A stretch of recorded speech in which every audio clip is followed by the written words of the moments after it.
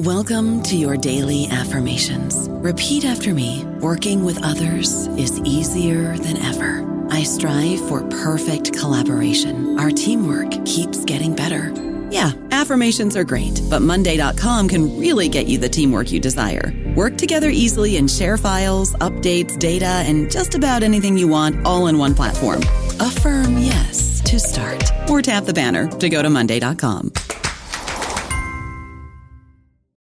This episode is brought to you by Shopify. Whether you're selling a little or a lot, Shopify helps you do your thing, however you cha-ching. From the launch your online shop stage, all the way to the we just hit 1 million orders stage. No matter what stage you're in, Shopify's there to help you grow. Sign up for a $1 per month trial period at shopify.com/special offer, all lowercase. That's shopify.com/special offer.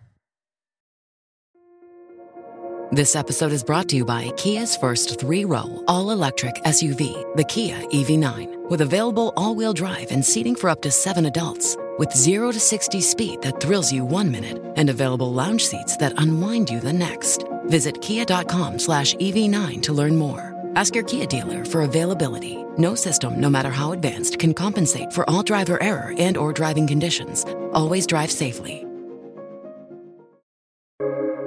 Welcome to the New Books Network.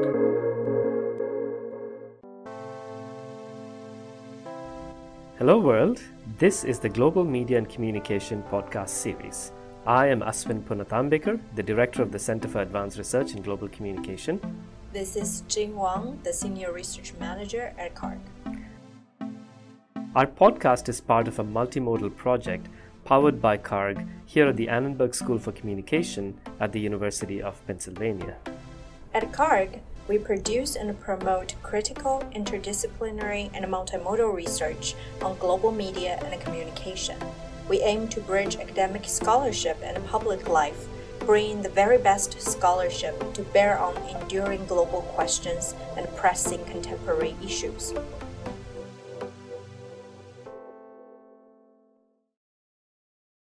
Hi, welcome to the podcast Global Media and Communications. I'm Sim and will be your host today.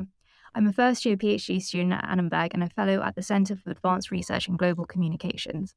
Today, our guest is Dr. Jonathan Gray, who is the author of the book Dislike-Minded, Media Audiences and the Dynamics of Taste. He is currently a professor of media and cultural studies at the University of Wisconsin-Madison, and broadly speaking, his research examines how media entertainment and its audiences interact and examines how and where value and meaning are created. Welcome and thank you for joining us today. Would you like to just briefly introduce yourself? Yeah, so I'm Jonathan Gray. As you said, I teach at UW-Madison. I'm a weird global mix. I'm Canadian and English and now American, but I grew up moving around the world.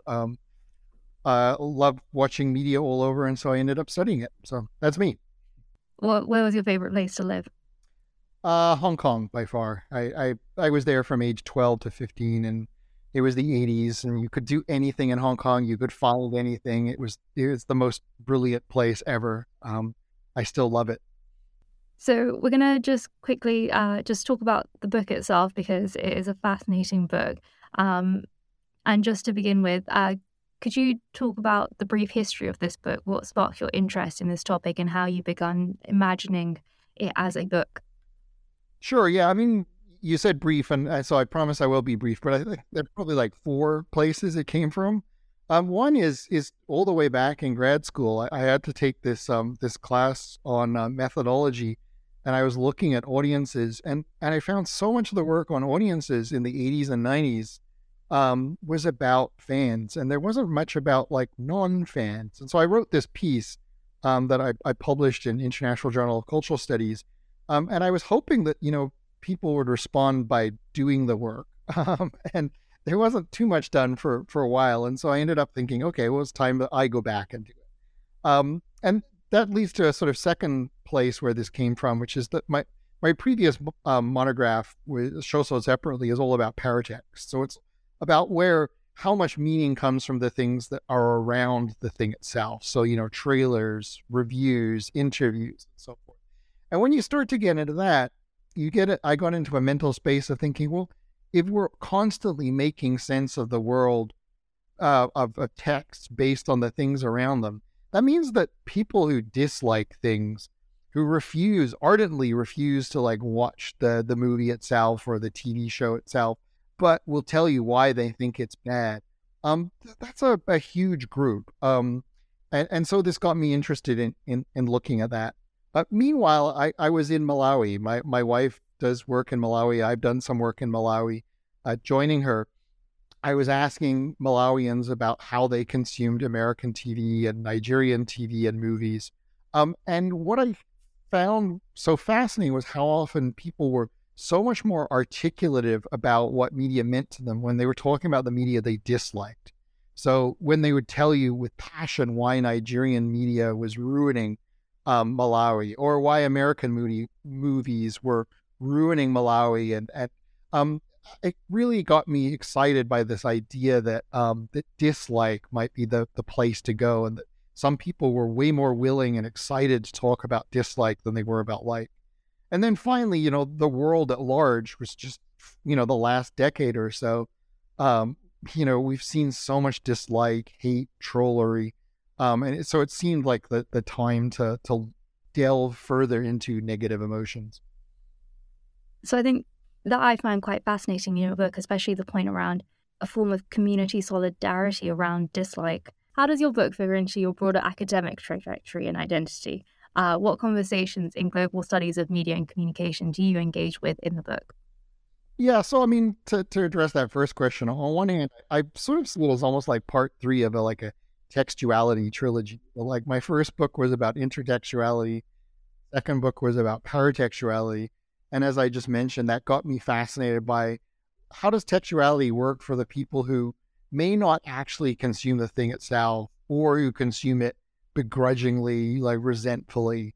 And so on one level, I sort of see it as that. I also always cared a lot about audiences, and I went through a sort of decade or so where I was looking more at texts. And so this figures in, and it's sort of me getting back to studying audiences and really wanting to join the discussion and change the discussion so that we're not just talking about fans. I have no problems with fan research, but that can't be all audience studies is. And so this was part of me trying to sort of fight for a different type of audience studies.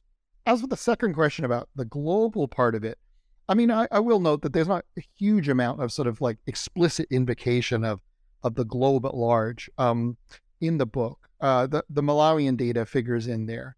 And I think sort of implicitly, I guess I'm interested in those notions of how, when we turn to global media audiences, so often the question that's been asked is one about, cultural imperialism. And people either assumed to like the thing, or they're assumed to like it as an active audience. And I wanted to, get back on the table of possibilities, the dislike, and the active dislike. And you said communal dislike. So, part of the idea is hopefully sort of opening up the space of questions we can ask. I mean, connecting those perhaps maybe precisely because fan studies has tended to veer in a very sort of Anglo-Am-centric way. I wonder how many people around the world looking at other, contexts, wanting to do audience work, have been turned away from some audience work because of the sort of the huge power that fan studies has, and a fan studies that may not have left them feeling sort of welcomed. And so maybe this can be a small part of the sort of process of, as I said, opening up what audience studies could be. So in the book, you note how your thinking has evolved from your earlier publications, in so much, and I will quote, you say, that you no longer see dislike and hate as simple opposites of like and love. Could you tell me more about how and why your ideas changed in the process of researching and writing, and how you differentiate the two emotions and why it's important to make that distinction? Yeah, I mean, it's funny because I've never had this situation before when writing a lit review. I mean, my earlier piece on anti-fans and non-fans has been cited well and used well. And so it was a sort of key piece of lit that I had to work with and yet I disagreed with it so much. I was in the odd situation of like the biggest fight I wanted to pick was with myself. Um, so anyway, hopefully that shows that like thinking can evolve. And I mean, I would underline it was a paper I wrote in grad school, my first solo pub, early thinking. But I think, and I'm proud that I was trying to get some things on the table. But in the process of doing so, first I used this sort of awkward metaphor about like sort of, protons and electrons and sort of positively charged and negatively charged. And it put everything on a binary. And I don't like that idea of the binary, because the more I thought about it, the more you realize that like fandom always involves intense amounts of negative emotions. And negative emotions can often have a lot of positivity built into them too. So we really can't see fandom and anti-fandom as sort of, opposites from each other. We need to see them as working, hand in hand. I've also changed my thinking in as much as I really think we need to distinguish between the multiple different types of negative emotion. Like there's not just one type of negative emotion. Hating is not the same as disliking, which is not the same as disgust, and so forth. So I find it quite interesting because just touching on kind of your previous experiences in academia, but also the fact that you did mention that in audience studies it's predominantly captured by kind of the focus on fans and liking as a concept. And in the book, you also argue that academia has left very little room for exploration of dislike. Why do you think that's the case, and how do you think your book contributes to filling that gap? Yeah, I mean, I think some of it just comes from, I almost think it's like weird timing in that, like audience studies in the sort of cultural studies, qualitative tradition launches when at a particular moment of the sort of pendulum swing in how we think about audiences. There was a huge response to the sort of hypodermic needle idea that like media was full of bad things and you jab it into someone's leg and then all of a sudden they become bad. And it was, the whole notion of like audience resistance captured the moment. And so the field got excited by fandom and by like, and how like could be a site of activity and how it wasn't as simple as we thought it was. And then at the same time, the field became smitten, understandably so, with Pierre Bourdieu. And, in Distinction, he really sets out this idea that if you dislike something, you're a snob. And so you put those two together, and I think it just kind of left us in a point where like dislikers were snobs, like they were the bad guys. They weren't we had all suffered under endless, expressions of dislike. And so the field just kind of naturally veered towards like. I think the dislikers became political economists and the likers became like audience studies scholars. And so I think that's where some of it came from. And so what do you think is the role of media and cultural studies in amplifying the voices of dislikers, and how can scholars in these fields better understand and appreciate the kind of different registers of dislike? Yeah, I think the point is that media and cultural studies needs to listen, right? Like in the audience sort of studies, in a cultural studies mode, the whole point was we go to audiences because we can't assume that we as the academics know the answer. We might look at a text and say, this is what it is, but, we always need to then go, okay, but what are the people who are interacting with it think about that? And so it's profoundly about listening. And so the media cultural studies, if we're only listening to and amplifying the voices of people who like, we're missing something. Now, when we start to listen to dislike, we're going to hear different types of dislike. We're going to hear voices that we think need to be amplified. And we're also going to hear voices that we don't think need to be amplified. It's one of the reasons I studied dislike, not hate, because I think there are a lot of haters out there who I ethically didn't want to play any role in amplifying their voice. Like white guys who are mad because, black people are on the screen. They don't deserve any extra like play from me. And so what I was interested in doing instead was listening to some other forms of dislike from some other voices that I thought were quite noble and had important things that we could listen to.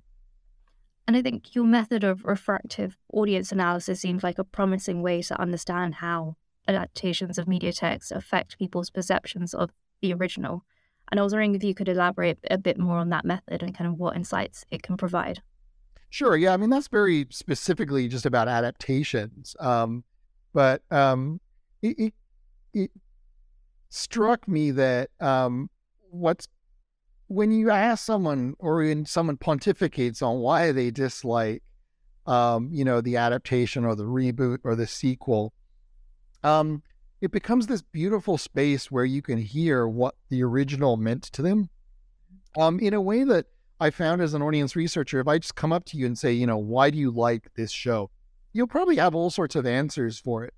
But I bet I can get more out of you if there's a sequel to it. And then I ask you, like, what didn't they capture, or what did the reboot miss?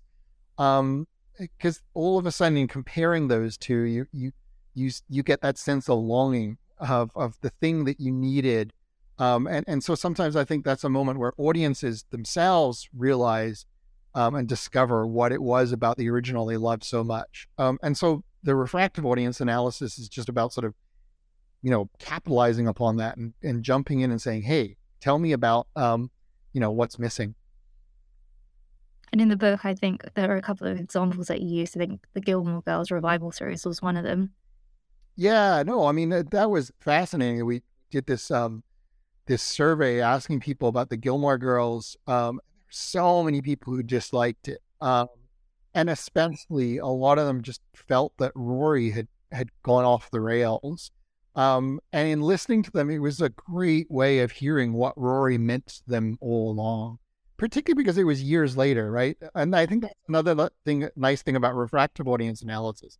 It presumes that you're doing it later. But so often when you ask audiences, so much of our audience research is about how people are reacting to things they've just seen or recently seen. And there's something nice about coming back 10 years later and saying, what has Rory Gilmore meant to you all these 10 years? And now why are you mad that that's not what she is? I mean, I love that chapter. I kind of grew up watching Gilmore Girls and then I had the exact same reaction where I was like, I don't really like the revival. And so when I was reading it, it made me laugh. Yeah, I mean, I was in Australia recently, and Katie Ellis at Curtin University offered a very strong point that maybe Rory was bad all along, and that actually what people were reacting to, like, we might need a little more psychoanalysis, and that what they were really reacting to was like realizing, oh no, Rory was the villain all along. She always was this very entitled white woman. Exactly. And as a child, you don't acknowledge or appreciate that. But watching it 10 years later, you're like, oh, okay, you understand the nuance. I also kind of wanted to touch more on the methodology of the book, because you chose to avoid positioning people by demographics such as race, gender, or sexuality unless the interviewee themselves brought up their identities in the context of their dislikes. And I was wondering if you could explain the rationale or the reasoning behind that decision and how it relates to your broader research goals. Sure. Yeah. I mean, I should say that we weren't going into it like, quote, colorblind or anything like that. That we were very open to discussing and posing issues about all sorts of demographics and identity in the interviews. I think what you're referring to is in the writing up. I've never liked when I'm reading audience studies and someone opens the parentheses and puts, middle-aged Black woman, 34, close parentheses, and onward we go. Now, I mean, I get why people do it. So if anyone's listening to this, I'm not substituting you, I promise. But my concern with it is that it means that the researcher is declaring which demographics matter. And I also worry about which demographics count and make the parentheses and which don't. So that was part of it. And I wanted to allow people to dictate when they thought their demographics and identity mattered. Now, the other part of it was there was a bit of an ethic of sort of providing, there was some of the sort of ethic of realizing that, I have the full interviews. I get the context or better context in which one single line is mentioned. And sometimes you provide those demographics for sort of like do-it-yourself analysis from the reader. Like you're allowing the reader to sort of say, oh, I can see why they might say that because they're 34. But what I find problematic with that is that, as I said, like I've just given you one line. And so there were often moments where what someone was saying might seemingly be explained by their demographic, but then they had like a whole paragraph later which contextualized it. So I kind of wanted to step away from that. Now, I don't think that it's the perfect system. There are all sorts of, critiques that could be made of how I've done it. As I said, maybe it's guilty of color blindness, for instance. But I maybe I was just sort of shaking it up and seeing how it works. Just related to that, do you think that there is kind of any warranting of actually showing or being more transparent about transcript data to people who are researching this area? So the data that you've collected and making that more open. Yeah, I mean, I think of Martin Barker in the United Kingdom once was trying to sort of get, momentum behind a sort of creating like a repository of transcripts so that like anyone could go in and read the data on anything. The problem is there's all sorts of ethical issues with that, right? And so I think like I just know my IRB would not approve of what you're posing or what Martin is, and I think most IRBs wouldn't, and I suspect that's why the idea kind of died. But yeah, I mean, it's this real problem with audience studies is that like I write on texts too. And the glory of writing on text is that you have access to the text, or you hope you have access to the text that I'm talking about. Whereas when I'm talking about audiences, you really do just have to kind of trust me as the writer. And that's an awkward position for us all to be put in. But I don't know if there's an easy way out of that. No, I completely agree. But it's an interesting topic to explore. Yeah. Just going back to chapter 1 of your book, you refer to Gerald Genette's definition of paratext as all the elements that surround a work but not part of the work itself, such as trailers, posters, and merchandise. And you also discuss how this applies to media events like the Super Bowl, which, as someone who has just recently moved to the States, I have now encountered firsthand kind of what a big cultural phenomenon that is. What are yet? I mean, I saw Rihanna, if that was fine. Oh, there we go. Yeah. And I was just wondering kind of why you think it's crucial to take paratext seriously when studying audience responses to media, and if you could give kind of other recent examples of how paratext shape audience perceptions and understanding of a media product. And how do you think active audiences interact with paratext and how they can reshape or be influenced by paratext in their interpretations of a media or an object?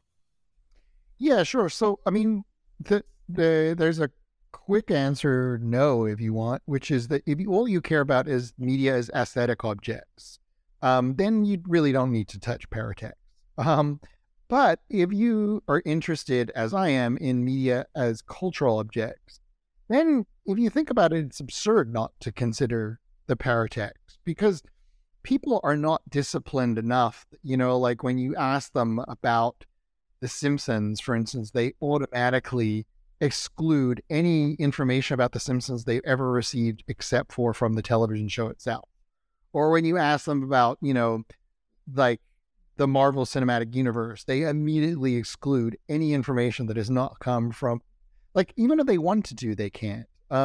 These things are cultural objects, and they're formed not just by, the movies or the TV shows or the video games, but by all the information that we're hearing from all the sources. And so once we realize that, it means that we're after an understanding what a cultural object is, we have to look at all of that. Like, I mean, the Super Bowl is a great example. If you want to make sense of the Super Bowl only by watching it, you really don't know what it is culturally. Like, what you need to do is also watch, the newscasts where the sign off is like, so what are you doing at your, Super Bowl party this weekend, Brad? Oh, I'm glad you asked. I'm going to do this. All of that surrounds it is what makes it the event that it is. And anyone trying to understand the big deal about the Super Bowl from just watching the Super Bowl would be left going, I don't get this at all. You had to see like the cultural context it in. I mean, just to give you another example, I mean, the Last of Us is big right now, and Last of Us already it's an adaptation of a video game, so there's some intertextuality in that too, and that if you know the video game, you know extra stuff. But what I've been intrigued by, for instance, is like almost every time I'm on Instagram now, I'm seeing lots of videos about how Pedro Pascal and Bella Ramsey are like best buds, and how like the two of them really get along well outside, and how like she considers him like a big brother kind of figure. And all of that, like, how can that not color how you make sense of that, the two characters in this show? Or for instance, what I've been fascinated by, because I played the video game and I guess I never figured that mushrooms were a part of it. I mean, it now makes sense and I feel stupid, but like it's mentioned explicitly in the TV show. And the news have really picked up on this. Like there's all sorts of like CNN articles about like mushrooms and about like fungi and about like, the dangers that they might actually pose. And if you're reading all that material again, how can it not send you back to the text of Last of Us and see something different in the fungi and sort of distinguish them from like our usual history of zombies and so forth, or one more example on that. There was episode 3 offers a beautiful sort of touching gay love story that really got talked about a lot. But of course, because it was a touching gay love story, it meant that there were trolls and, right-wing jerks who hated it and started to review bomb it. And so you look at, its aggregate scores on some sites, it's not doing all that well as an episode. But because of all the sort of hoopla around that and how much it got talked about, that automatically queers the show in a way that like maybe the show wouldn't seem as queer, or we wouldn't look for as much queerness in the show, or at least queer friendliness, as the paratext encourage us to do. So you put all those things together and you see that like you can't really make sense of Last of Us as just a TV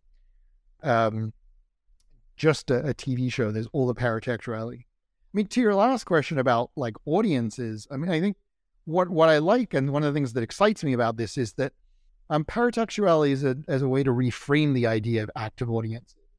That the complaints about active audience theory was always, well, yeah, it's fine for me to sit at home and grumble and complain and tell, my wife on the sofa next to me that I don't like this part of the show. But what does that actually do for anyone else? And what I think of paratexts are a sort of game that we can all play. And a paratext, through paratext, you can sort of invest your interpretations and float it out there as an object to be consumed by others with the hope that you're going to try and veer the text off course. And that's hard for many audience members to do successfully, but it's another way of thinking about how active audiencehood isn't just a mode of interpretation. We make these interpretations and often then pour them into paratext that then might change other people's interpretations. So, when you are that episode of Last of Us, you get a paratextual battle from the people out there saying, hey, this is a touching love story. And it shows a beautiful, like queer or queer friendly text, to people saying, no, this is horrible. And they're investing all that in the paratext. So it's a paratextual battle. I don't know about you, but I'm very busy and I don't have a lot of time to cook. That's why I subscribe to Factor. Eating better is easy with Factor's delicious, ready-to-eat meals. Every fresh, never frozen meal is chef-crafted, dietitian approved, and ready to go in just 2 minutes. You'll have over 35 different options to choose from every week, including Calorie Smart, Protein Plus, and Keto. These are 2-minute meals. Factor meals are ready to eat and heat, so there's no prepping, cooking, or cleanup needed. They're flexible for your schedule. Get as much or as little as you need by choosing your meals every week. Factor is the perfect solution if you're looking for fast, premium options with no cooking required. Sign up and save. We've done the math, and this is important. Factor is less expensive than takeout, and every meal is dietitian approved to be nutritious and delicious. Head to factormeals.com/NBN50 and use code NBN50 to get 50% off. That's code NBN50 at factormeals.com/NBN50 to get 50% off. This episode is brought to you by JLL. Get an insider view into the world of commercial real estate with JLL's podcast, Trends and Insights, the Future of Commercial Real Estate. Whether you're curious about making cities more sustainable, the evolution of office space, or AI opportunities, this podcast will help keep you a step ahead. Tune in for candid conversations with business leaders about the biggest trends impacting how we live, work, and play. Subscribe to Trends and Insights now at jll.com/podcast. Well, as someone who's never seen The Last of Us, I now know what to look out for. Yeah, well, there you go. I just on the different types of kind of norms surrounding media, I wanted to touch on chapter 4 of your book, where you look at critical theoretical positions from Pierre Bourdieu, Sarah Ahmed, Judith Butler, to kind of examine the complexities of dislike, which can stem from a variety of reasons that are intertwined with performances of nationalism, gender, race, and sexuality. You mentioned the case study of Giles and Lena Dunham, and that I felt was particularly striking, as many reviewers criticized the show for promoting a white neoliberal feminism. And I was wondering if you could expand on the gendered norms discussed in the book that may hinder women from expressing dislike, and how this relates to larger cultural systems of dislike, including political contexts. Yeah, I mean, it was one of the things I was especially interested in hearing is how often gender was brought in very explicitly into the discussions, or even if it wasn't explicit, it was screamingly implicit. I mean, one of the reasons that might be, and why it might have sort of surprised me relative to earlier audience research that I've done, is that part of the plan all along with this book was that I would use multiple interviewers. And several of my interviewers were women. And I think when they were speaking to women, understandably, there were things women were willing to tell them that they wouldn't have been willing to tell me. And so it was a nice way of getting to hear some more of this. But along the way, I did get really fascinated by how performances of dislike are so often gendered. It began with one of my researchers interviewers talked to quite a lot of older viewers, and there were a lot of older white women, particularly, who really refused the idea that they disliked something because they didn't want to be negative. And there was a real sense of propriety about how they talked about it. That, like, negativity is not something that we should do. It's not proper. And it really ties into the ideas of like respectability politics, right? They wanted to be respectable. They didn't want to be the sort of complaining, quote, shrill voice. And indeed, if you start to think about like a lot of the words like shrill or so forth that get associated with performances of dislike, quite often they can be very gendered, and they can point to the sort of impropriety, not just of dislike, but of women disliking. And so I got really interested in when and how people felt they could talk about dislike and who they could talk about it with, and saw countless instances in which women were reflecting, as I said, either explicitly or implicitly on how it was not considered proper for them to be disliking And yet the irony was that they often had more to dislike, precisely because the popular culture around them had been created largely by men, with men in mind often. That left more women out, and it left them disliking more, left them dissatisfied, and yet in a situation in which they knew that they weren't meant to be talking about that dissatisfaction with others, which fascinates me because it ties into, I guess, some of the larger like political stakes that I think are, engaged.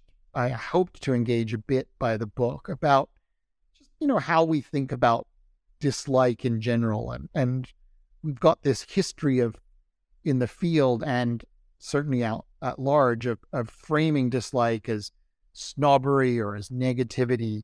And it's so often, whether intended or not, it can work.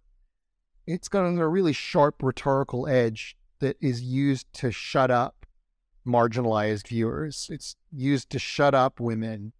It's used to shut up people of color. It's used to shut up all sorts of people who have legitimate grievances and are just told, no, can you please be polite about this? Which means be positive, which means don't complain. And so that doesn't end up in the public sphere. So that was, as I said, I saw so much more of that talking about gender, but I saw it in discussions about race, about sexuality.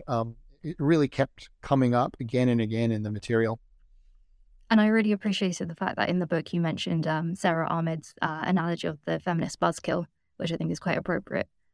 And Ahmed's work is great on that, and I love exactly that metaphor she has of sitting at the family table, or the image of the family table, and the woman not feeling that she can say anything because the family members will just then think she's ruined the dinner. And it just seems like that is the position that so often women and other marginalized viewers are put into. And that's also why there's something at stake in both speaking our dislikes and in, as a researcher, amplifying people's dislikes.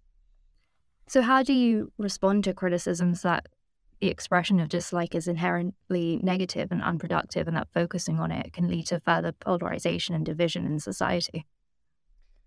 I mean, one way to think about it is that we can't speak negatively. We can only ever celebrate. We can only ever compliment.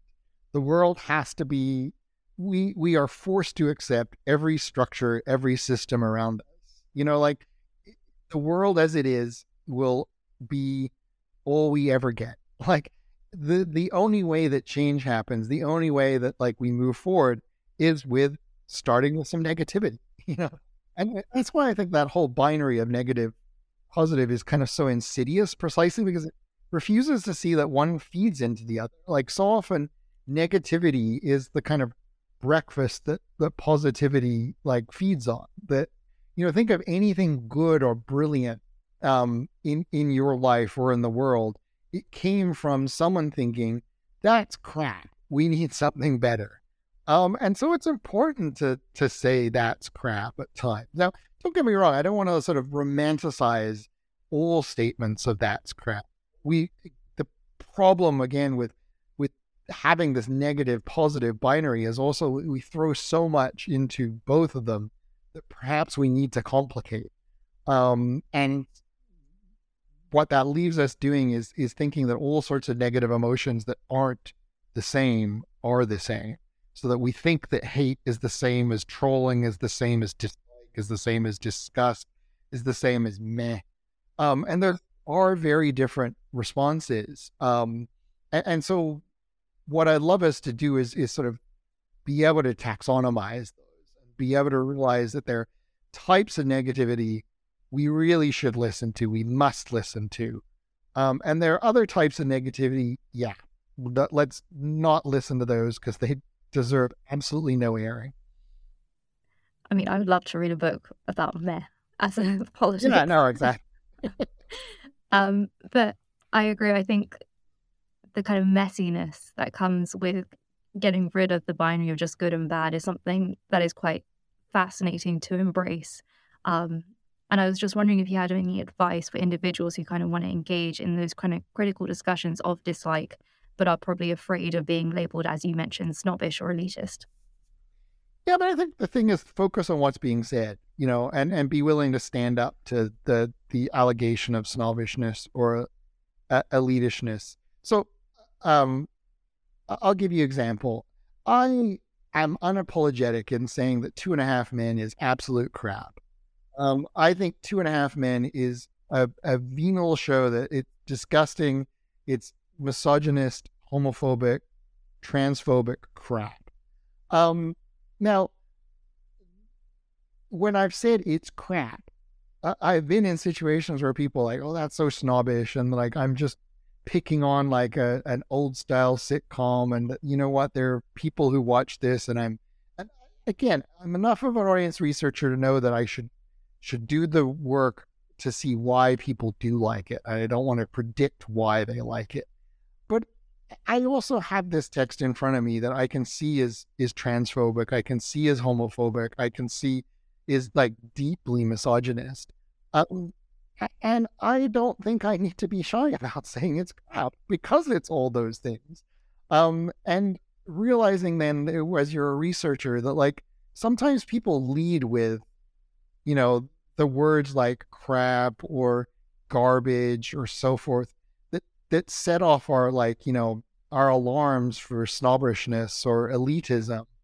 And sometimes they are elite, they are partly elitist or snobbish, but that there's also something deeper there. And so like be willing to listen to that and be willing to like delve into that and articulate it, because as I said earlier, there's so many really justifiable concerns that we should be raising about, popular culture and the world around us. And if we are scared to because someone's going to think we're a snob, then hegemony wins. And we wouldn't want that. Oh, exactly. No. By the way, your point about man, I love a book on man, but it's a great game to play. How do you study man methodologically? Great. I mean, one of the reasons I went to impassioned dislike, and that's what I mean by dislike, not just meh, but like impassioned, I care about this, is because people can articulate and will articulate and want to articulate those dislikes. But if the whole core of meh is, like, I don't particularly like Law and Order. I mean, I can say I don't like the propaganda, but there's so much more I don't like. Can I tell you why? Not really. It's just meh. And so it seems like the worst audience research project, like the smallest interviews. And also, how do you recruit? Like, how do you say, please come and talk to us about things that you don't really have anything to say about? That you're indifferent about. Yeah. Well, it's one of those things that exists and we all know it exists, but I don't know how you study it. Could be a future project. Yeah, there we go. What do you hope readers will take away from your book, and how do you hope it will contribute to broader conversations about the role and criticism in society? So, I mean, as I said, I think there are so many different types of negative emotions, and I just focused on one. And that leaves it open to all sorts of critiques about the things that I didn't look at. Particularly because some of those critiques might suggest that, I shone a pretty positive light on dislike. I looked at more sort of noble reasons and often progressive reasons for disliking things, but there are all sorts of other forms of negativity, other forms of dislike. So on a simple level, I hope that that anyone who has those criticisms, or not everyone, who you're welcome to read and go meh, that some people who have those criticisms like go forward and do that other work too. And that if what I'm saying is that there's a spectrum of and there are all sorts of different types of negativity, I only looked at one type. What I'd love to see is a sort of flourishing of research looking at some of those other types. I mean, I very much have a belief in academia, and scholarly knowledge is entirely dialogic. Like, I will never have the word on anything. Anything I talk about, I just want to, throw forward and get others to respond to. And I'm happy and excited when others do it better than me. and take it further than me. And so I hope that idea does get taken further. I mean, the larger project that I would hope it sort of would contribute to is, we alluded to this already, but just realizing that there's a lot at stake in distinguishing different types of negative emotions. Because I think, although I'm looking at why people dislike television shows, I'm not asked broader political questions. I think there are connections to some broader political questions, and that, we can think about how many activist movements, for instance, are shut down or ignored just by people saying, oh, they're being so negative.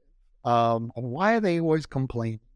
And, respectability politics exist largely on ideas of having to be positive all the time. And so if we can really, disaggregate different types of negativity, hopefully the larger political stakes is we could learn to listen to very legitimate grievances, concerns, problems, and think about the visions of the world that are being invoked behind them, and realize that those aren't the same as, sort of angry trolls and hate speakers. I'm not sure if you are aware of the activist group Extinction Rebellion, but they're a climate protest group in the UK. And a lot of their tactics, they used to be very extreme. So they glued themselves to buildings. Their protests were very visible. They'd shut down highways. And I just thought of them when you were talking, because I distinctly remember a lot of dislike to their actions, but not really acknowledging the cause. Yeah, no, exactly. Well, on the flip side of that is, I've earlier in my career, I've done a lot of work on satire, and part of the idea there, realizing, is that satire works with an awareness of what we're talking about here, is that satire knows that people don't like negativity, and so it throws comedy in as a kind of way of softening the blow. But inevitably there are points where I'm like, well, why do you have to soften the blow, boys? And some of the best satirists are good examples. I mean, think about times when you've seen Jon Stewart, particularly back when he hosted The Daily Show, when he would just yell at the camera, there was no satire there. He was just angry, and he had often a legitimate grievance. So I think some of the more powerful moments from some of our most beloved satirists are actually moments where there is no joke in there. Like Sam B does that a lot too. Sam B allows herself to be full of rage, because it's coming from a place of we need to talk about this. And so, we can't just admire it when it's pretty and surrounded by comedy in the satiric form. We also just need to listen to it in its pretty raw, unfiltered form. And how have you built on your work since it's been published? I haven't. I guess should have rephrased that. Have you? Yeah, no, well, no. I mean, I am building on one of the things I'm looking to do is do more audience work in general, and I'm launching a sort of multi-country with other scholars examination of audiences, and so I'm building on the audience part of that, not necessarily the dislike part of it. And have any recent developments in the world or in your research added to or changed your initial arguments or findings in the book? I mean, I guess one of the reasons the book took a while to produce was I was always anguishing and worrying about the degree to which there's so much hate everywhere, and I didn't want the defense of dislike to be a defense of that hate. And so that concern and anxiety has never really gone away. It just gets fed. I continually worry that, I didn't want to be sort of, the devil's advocate. But I felt, as I said, there were real reasons for saying it. But I mean, yes, I just continue to get more reasons to be anxious. And is there any recent TV show or movie that you've watched that you've actively disliked? I mean, it's weird. This goes back to paratext. I use them to curate, so it's really rare that I actually see something that's bad now, because I'm sort of escaping I'm not needing to watch it. The era in which I disliked things more is probably the era before I cut the cable. You know, when I just turn TV on and be forced to watch something like Grey's Anatomy, go, oh, I don't like this. Whereas now I guess I'm so selective. So yeah, I mean, I can't think of anything. I mean, there's all sorts of music I dislike, but because I dislike it, I don't listen to who's singing it. Can you give me an example? Oh no, I'd have to sing it. As I said, I don't know their names. Like I don't like that song. I mean, you know, there's all sorts of, you know, 2.5 Men is the gift giving. But yeah, I don't know what have I disliked. Sorry, I don't have a good answer to that right now. No, it's okay. Also, I love that you mentioned Grey's Anatomy, because I also very much dislike that show, but my cousin sister has watched every single season, and I don't understand how. It's the, you know, I joke with people, it started when a whole wave of undergrads who grew up on that show couldn't spell my name correctly. But it really lost me on the pick me, choose me monologue is just like, oh God, like just put the knife in the heart of feminism, will you? Like, it's just the most vile speech in the history of romance. Is there anything else you'd like to mention that we didn't have a chance to discuss? No, I don't think so. I mean, I think we covered some of the key things that I was interested in. The book. I mean, as I said, my hope is just that I read more fascinating books about sort of, you know, how I didn't get this right, and now let's look at how that could be done better, or so forth. Like, that's what I'm excited by. I think that's a good way to end this conversation. Always continue to build on ideas. Well, thank you so much for joining us today, and thank you very much for listening. Sure, thank you so much, Sim. It was nice talking to you. Thank you for listening to our Global Media and Communication podcast. If you have any questions, please feel free to reach out through our email, cargc@asc.upenn.edu, or follow us on Twitter. Until next time.